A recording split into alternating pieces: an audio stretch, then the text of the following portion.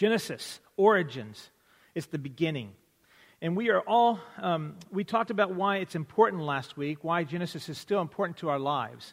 And it is the origin of the universe, the earth, all life on earth, in particular the origin of man as created by God. It defines marriage and gender. It explains the existence of evil. It is the origin, it describes the origin of language and nations. It's the explanation of the ongoing bloody mess in the Middle East. It is. If you are familiar with Genesis, if you're familiar with the Old Testament history of Israel, when you hear them talk about peace in Israel, we have a bigger picture on that problem, do we not? As being people of the Word. And especially understanding Genesis and what is the root of that problem in the Middle East. As I discussed those issues, I also touched on the way that Crossing interprets the Bible in a normal, literal method. And as I was unpacking that, I learned this week that I probably didn't come across, or I learned this week that I did not come across as I would have liked to. It's been my experience, many, many times, that preparation and presentation are two very different things. And I was not clear on some issues last week that I hope to clear up today as we continue our study. But in doing so, there are two things I want to be very clear about. Well, one of the issues that I want to be very clear about is that salvation is not dependent upon what one will believe about how the world was created. Did you get that? Salvation is not dependent upon what one believes about the world, how the world is created. Instead, salvation is strictly dependent upon what one believes about who Christ is, about his death and resurrection, and what it means for how we are forgiven for our sins. 2 verses. For God so loved the world that he gave his only Son, that whosoever believes in him shall not perish but have eternal life. I said that fast. Let me say it slow. For God so loved the world that he gave his only Son, that whoever believes in him shall not perish, but have eternal life. For by grace, Ephesians 2, 8 and 9, for by grace you have been saved through faith, and that not of yourselves. It's not something you ever did. It is a gift of God, not as a result of works, so that no man may boast. 2 of the most critical passages that we go to so often when we're talking about how one is saved. Nowhere in there in those passages does it say that one has to understand, believe, and adhere to, sign with, anything that says 6 days. Doesn't say that. So I want to make sure that you understand that. That what we are saved by and what our eternal life is determined by, and what our eternal security is determined by, is the work of Christ and Christ alone, okay? Having a perfect theology on creation, or end times, or spiritual gifts, or women preachers, or any of a number of controversial issues does not enhance our ability to be saved. It does not keep us saved, nor does it get us saved, all right? I'm not saying that those issues are not important. I have strong convictions about most of them. And I think I'm right. I say that in jest. Unless it's Betty Jo. Then she'll say, I think I'm always right. But even agreeing with my convictions does not determine your salvation. Even agreeing with the church's doctrinal statement does not determine your salvation, unless it's about the 2 verses that I pointed out. Unless it has to do with what you believe the Bible says about how a man or a woman or a child is saved. And if you have a question about that, I really would encourage you to make sure you clear it up with me. I want to make sure that we're very clear about that. I want to make sure that I'm very clear about that. I got to tell you, I've thought this more than once, that it is astonishing, probably, that any of us are saved. Because when I listen to me share the gospel, I think, what a hot mess sometimes. He intended it to be so simple. He intended it to be so straightforward. And yet, in our deep theological meaning of all that stuff, we put so much stuff in it. So if there's any confusion about that, let's talk about it. Let's make sure that we're really, really clear. Because I don't want to gum up the works. I don't want to cloudy the waters. I want to make sure that we are all sure about what it means to be saved, how one gets saved, and how one keeps their salvation. All right? Relative to that comment, as I stand in the back of the church every Sunday morning, I assume, rightly or wrongly, that as you walk in here and I see you, that we are friends. I want to make sure that at 11:15 or 11:20 or 11:25, that as you leave here, we are still friends.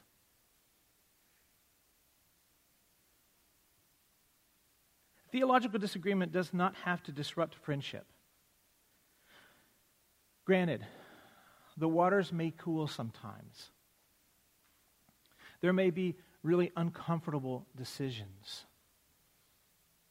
I have been in discussions with some of you where there have been bitter tears, and yet the friendship to this day is as sweet or sweeter than it's ever been.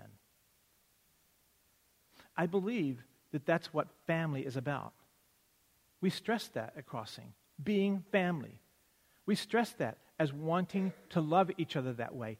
Families have disagreements at times, but how we resolve that is really important. It's okay to disagree. It really is. It's not okay for disagreements to disrupt our relationships. So let's not let that happen.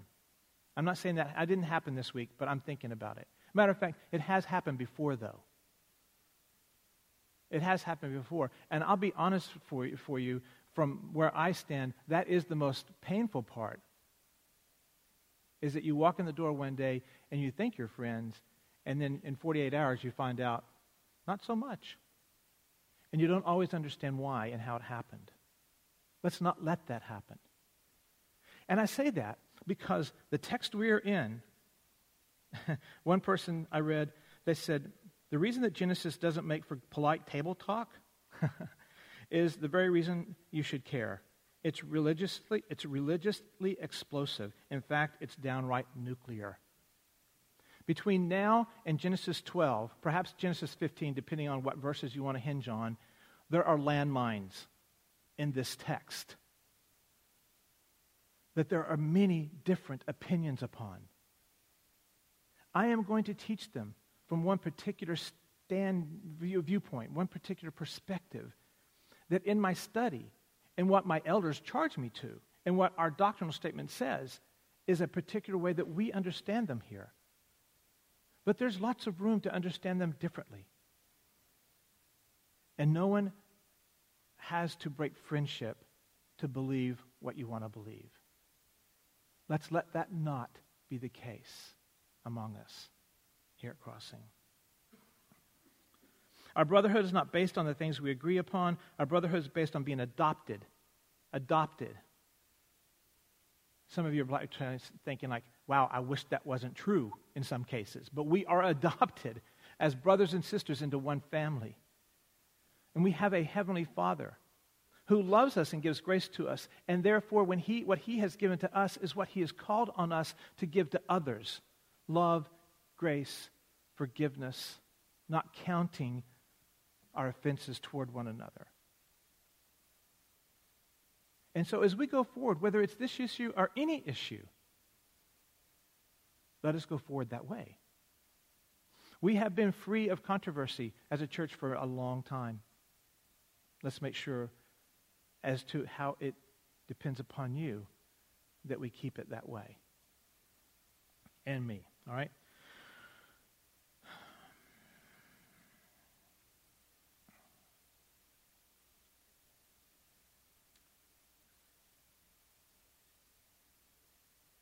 Speaking to each other about these things can be uncomfortable. But if we are going to be true to God's word, if we're going to be true to being family, then it is necessary that we do so. It's not always comfortable. I don't always like it, but it's always good for me when I accept it humbly and listen. And I don't do that very well, a whole lot. But God is working on that in me. So, having said all that, Genesis 1. The very first book of 66 books written by 40 different authors over 2,000 years. Written by God, given to men, moved by His Holy Spirit to write down His words so that you and I can relate to them as His creation. That's you and I, so that we can hear those words, so that we can understand those words, so that we can understand the context of our day-to-day life. Genesis is written for that purpose. It's the basis from which all this theology, all this stuff that we read in the Scripture comes from. The Old Testament points toward Jesus, while the New Testament points at Him, and then certain parts of the New Testament, even parts of the Old Testament, looks even beyond Him to when He's going to rule and reign in eternity. But all of Scripture revolves around Him. All of it does. Jesus is hinted at in the very first verse of Genesis 1. He's hinted at again in the second chapter of Genesis. And then again in the third chapter of Genesis. John 1:1 even says it like this: in the beginning was the Word, and the Word was with God, and the Word was God. Jesus was there in the beginning. And then in the end, we will find ourselves gathered around a throne worshiping Him. So this entire book is moving toward Him. And one day when we will be around a throne with myriads upon myriads upon myriads worshiping Jesus. Genesis is the first book of the Torah, which is the Hebrew name for the first 5 books. The Greek name is the Pentateuch. And in Genesis 1:1 through 3:14, God tells the story of His creation and man's corruption of that creation. Then from 3:15 all the way to Revelation 22:21, God explains how He's redeeming His creation through the life and the death of His one and only Son. I heard one pastor say this week that as we study this book, there will appear to be contradictions in the text, but those contradictions, when eagerly studied, will yield great discoveries. Do you hear that? I think it's a great quote. There will appear to be contradictions in the text, but those contradictions, when they're eagerly studied, will yield great discoveries. It immediately made me think of Hebrews 11:6, where the author of Hebrews says, "And without faith, it is impossible to please Him." That says a lot when you're looking at Genesis 1, doesn't it? That God spoke. For he who comes to God must believe that God is. That's a great verse for Genesis 1 as well, isn't it? And then finally it says, and He is a rewarder of those who seek Him.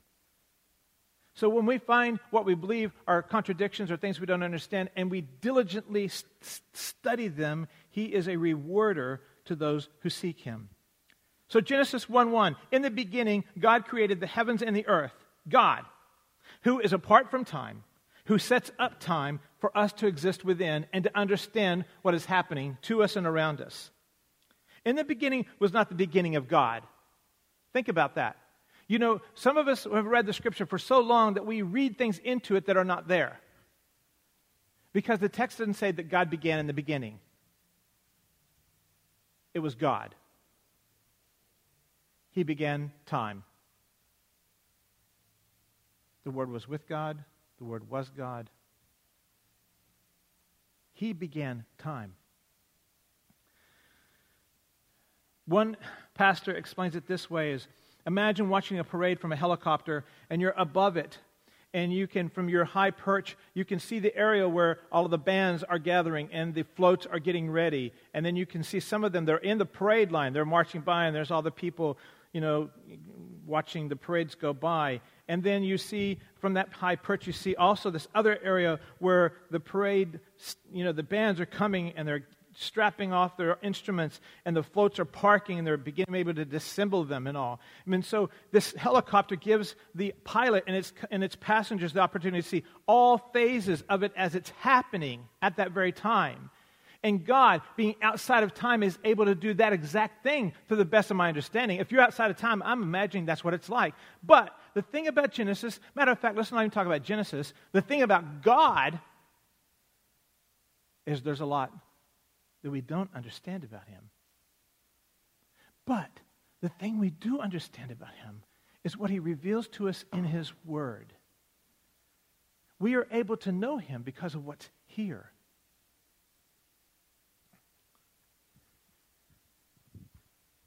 And so God steps apart from time, and he saw it as it happened, and he sees it as it's happening, and he sees what's going to happen. Yet you and I are stuck in the parking lot getting ready to go out, or we're in the street watching it happen, or perhaps we're on the end as it's coming undone. And that's all we know. But God, in God's Word, gives us that vantage point where we get snapshots where we see all those things. And Genesis 1 takes us back and helps us to see the snapshot of what happened in the very beginning. Isaiah 57:15 says, "For thus says the one who is high and lifted up, who inhabits eternity."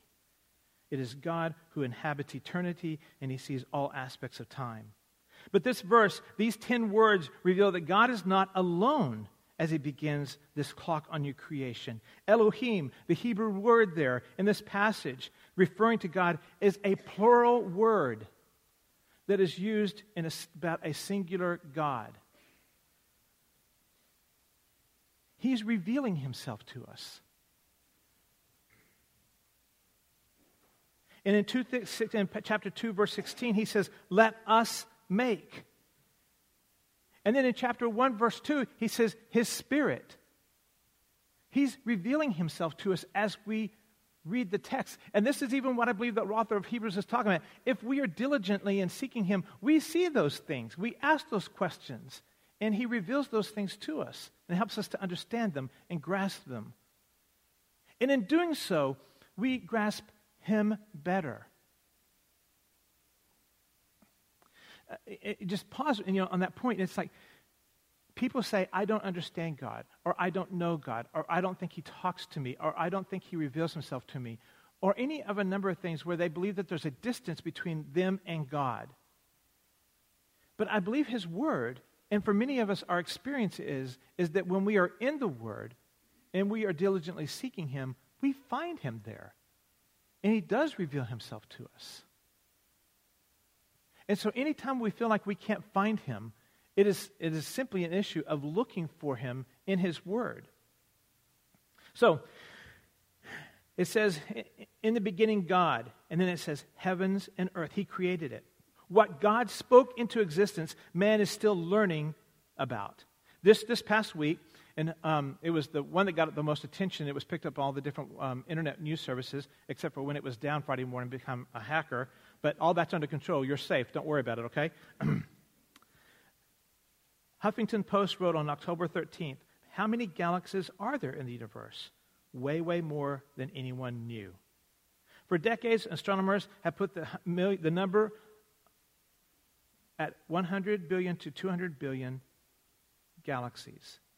But new research using data from the Hubble Space Telescope and other observatories show that number is about 10 times too low.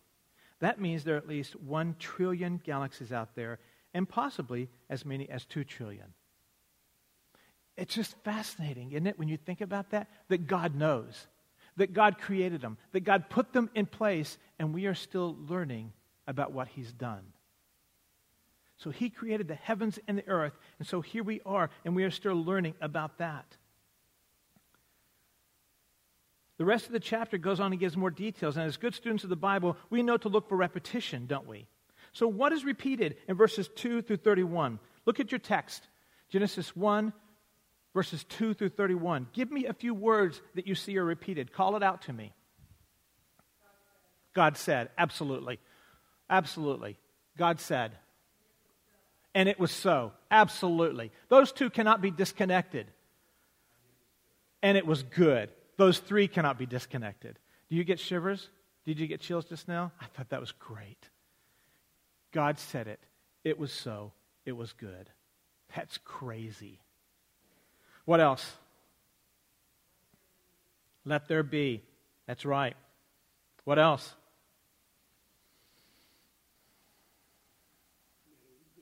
It was good. All right.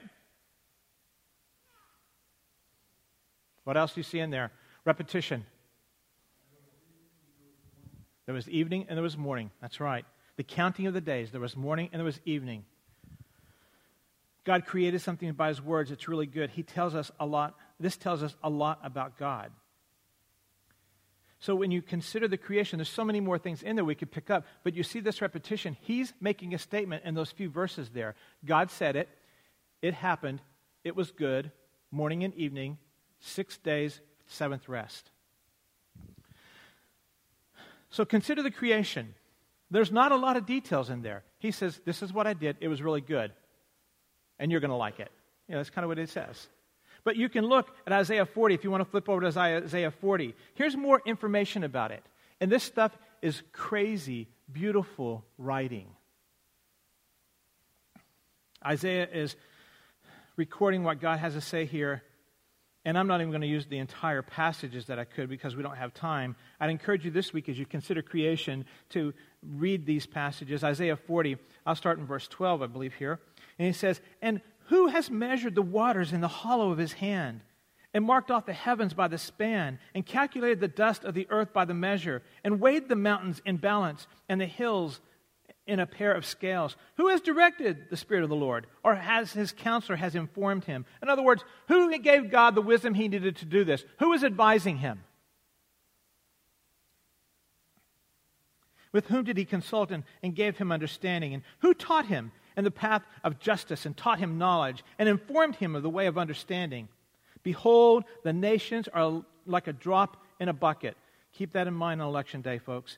And he regarded as a speck of dust on the scales. Behold, he lifts up the islands like fine dust. Even Lebanon is not enough to burn, nor its beasts enough for a burnt offering.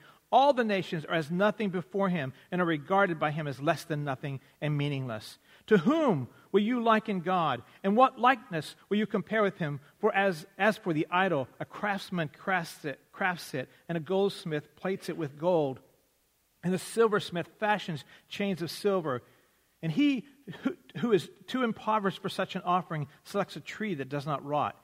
And he seeks out for himself a skillful master to prepare an idol that will not totter. And then verse 21. Skip to verse 21. Do you not know? Have you not heard? Has it not been declared from the beginning in Genesis 1:1? Have you not understood from the foundations of the earth? It is he who sits above the circle of the earth. And its inhabitants are like grasshoppers, who stretches out the heavens. And his inhabitants are like grasshoppers. Who stretches out the heavens like a curtain? Now, flip to Job 38. Again, I would not want to be Job. Isaiah was kind of talking to a lot of people. This was spoken to Job. Very uncomfortable discussion, I believe. I'm glad he was talking to Job. Where were you when I laid the foundation of the earth? Verse 4.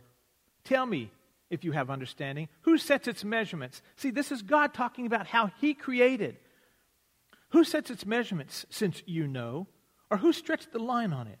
And on what were its bases sunk? And who laid its cornerstone? And when the morning stars sang together, and all the sons of God shouted for joy, or who enclosed the sea with doors? When bursting forth it went out from the womb. When I made a cloud its garment, and thick darkness its swaddling band. And I placed boundaries on it, and I set a bolt and doors. And I said, thus far you shall come, but no further. And here shall your proud waves stop. And all this creation, how long did it take him to do this? He says 6 days. I believe that he says 6 literal days. I know there are many other opinions, and I understand that for the most part those are attempting to people to explain and to understand in somewhat of a theological basis what they are reading and seeing in the world as well as in the Word. But as one pastor says, that we cannot allow natural revelation to trump. Get that, Trump? To trump special revelation. So in other words, we cannot allow what we see around us to discount what God says in His Word.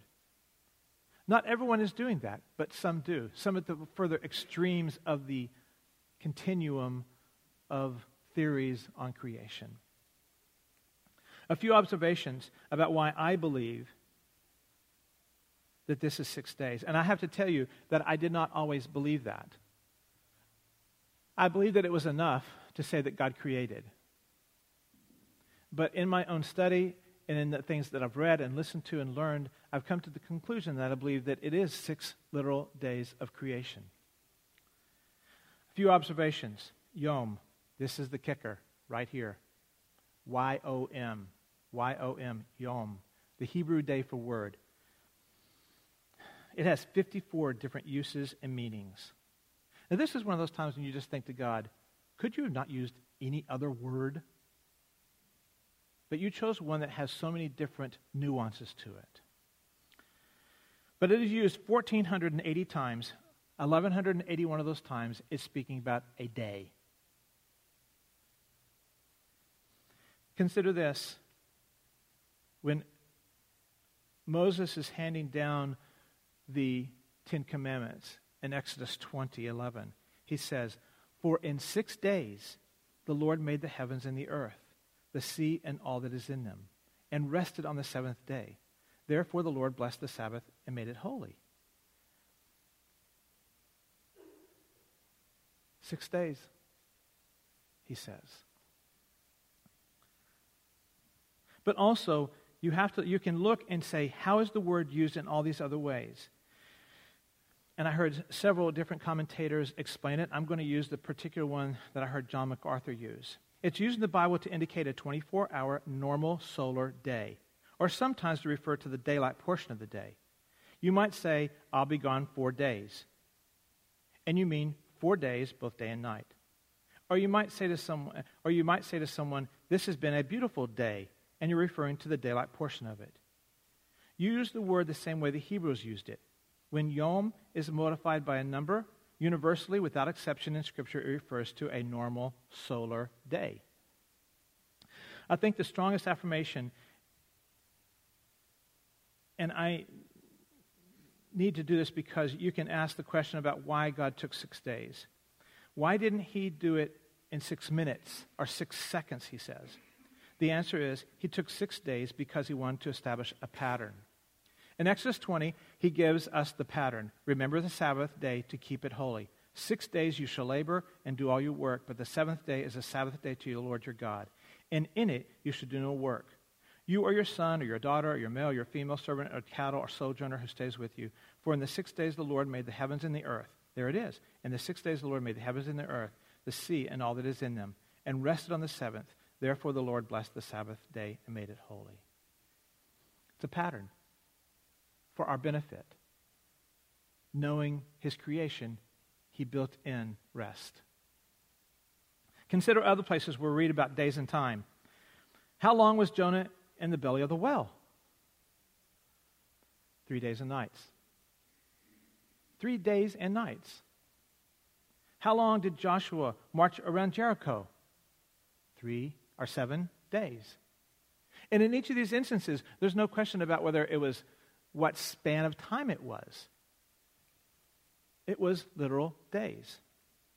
More importantly, though, is how long was Jesus in the grave? 3 days. These words have meaning, specific meaning. And so when we come into this discussion about creation and 6 days, or not 6 days, I take it to mean 6 literal days.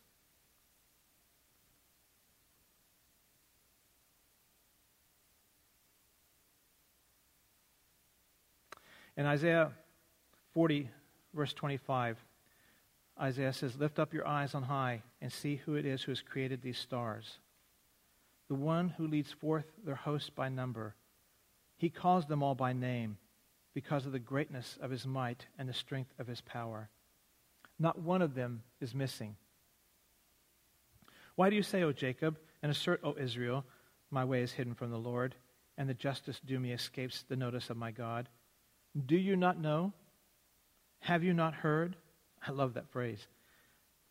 The everlasting God, the Lord, the creator of the ends of the earth, does not become weary or tired. His understanding is inscrutable. In other words, what he's saying there is that his ways are inscrutable. They are ununderstood by our finite mind. Isaiah 46, 9 and 10, he says, remember the former things long past, for I am God and there is no other like me. I am God and there is no one like me. Declaring the end from the beginning, and from the ancient times and from the ancient times, things which not have been done, saying, my purpose will be established, and I will accomplish all my good pleasure. Genesis 1 opens the door to a God who is sovereign. It paints a picture to a God who does not need anyone to counsel him or to advise him in creation. It paints a picture of a God that did not need any kind of raw materials, did not need any kind of tools, but spoke those stars that he knows each of them by name. He spoke them into existence.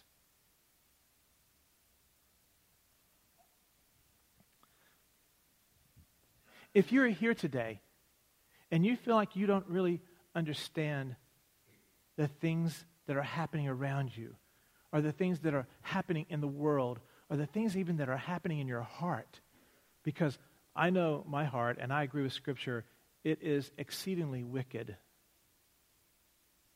If only you knew, I'd be unemployed. It is exceedingly wicked. And yet that God has stepped in and made a way for you and I to have peace with all that's going on around us, and to have hope about my exceedingly wicked heart, that he can change it and make it into something beautiful, and even redeem the wickedness of my life, as he's done in many cases, and many of you would testify the same thing.